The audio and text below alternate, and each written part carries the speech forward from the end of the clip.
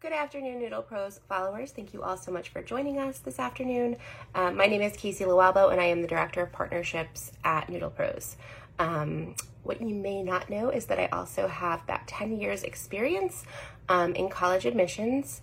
And during that time, I learned a whole lot about the college admissions process and do's and don'ts, and some really helpful tips that certainly assist students along the way. So today we're going to be talking about recommendation letters. Recommendation letters are one part of the multifaceted college application process, but they're a really important part. They are the part of the application where someone else kind of attests to your character and to what you are like as a student within the context of your high school. So today I have three helpful tips for students who are really looking to make the most out of their recommendation letters. So the very first tip is once you decide the teachers that you are going to ask to write you letters of recommendation, it is really super important that you approach them early in the process so as to give them enough time to write your letter. Oftentimes students think that, well, my applications aren't due until November, and so when I return in September for my senior year, that's when I'm going to ask my teachers if they'd be willing to write my letters of recommendation. The issue with that is, more often than not, there are a handful or more teachers at a particular high school who tend to be super popular when it comes to letters of recommendation. And so what that means is that there's a very good chance that their list of letters to write for students is fairly long. And it will certainly be long by the time September of senior year comes along. So it's important to ask your teachers early. And what I mean by early is like right now. I usually suggest that students ask their teachers for letters of recommendation in the few weeks following spring break. So upon returning from spring break, give everyone some time to settle in, and then ask your teacher if they'd be willing to write you a letter of recommendation. When it comes to actually asking, here are my tips. So I think it is always, always, always best to ask in person. So if you are in person in school right now, approach your teacher at the end of class, if that's appropriate, or at the end of the school day, and ask them in person if they'd be willing to write your letter for you. If they say yes, thank them, and then upon getting home that day or maybe the next day, send them an email thanking them again. Thank you so much, Mrs. Smith, for agreeing to write my letter of recommendation.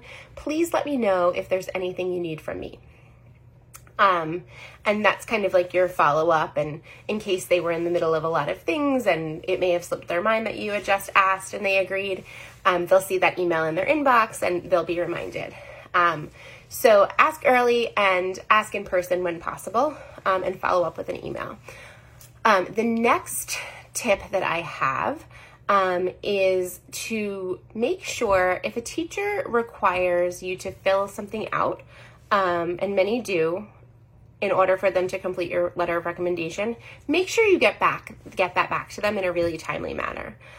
So oftentimes after you ask a teacher to write your letter, and they agree, they'll send you, it might be a Google form, it might be just kind of like a questionnaire that they've put together that they require you to complete in order for them to write your letter.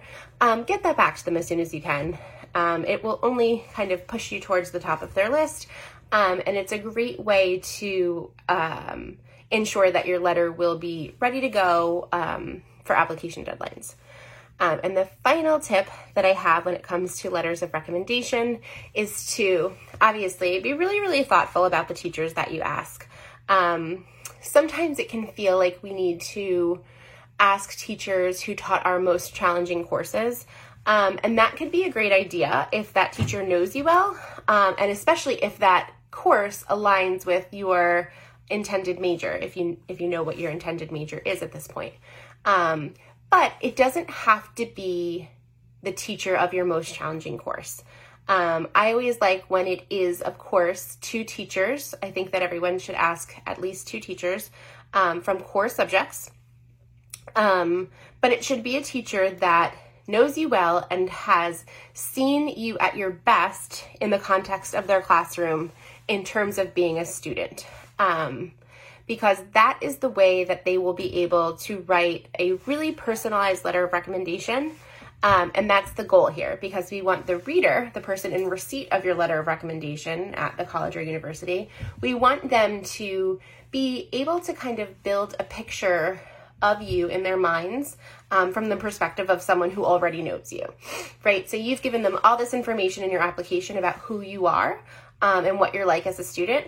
And then the letter of recommendation is their opportunity to see you in the eyes of someone else, another educational professional who has had the honor of working with you and getting to know you. Okay, so those are my 3 tips. I hope they are helpful. If you have any questions, please feel free to put them down in the comments and I will get back to you. But thanks again for following along. And if you're in need of any tutoring services or assistance with the college application process or any other educationally related service, please always reach out to Noodle Pros. We're here for you and we are happy to help. Thanks.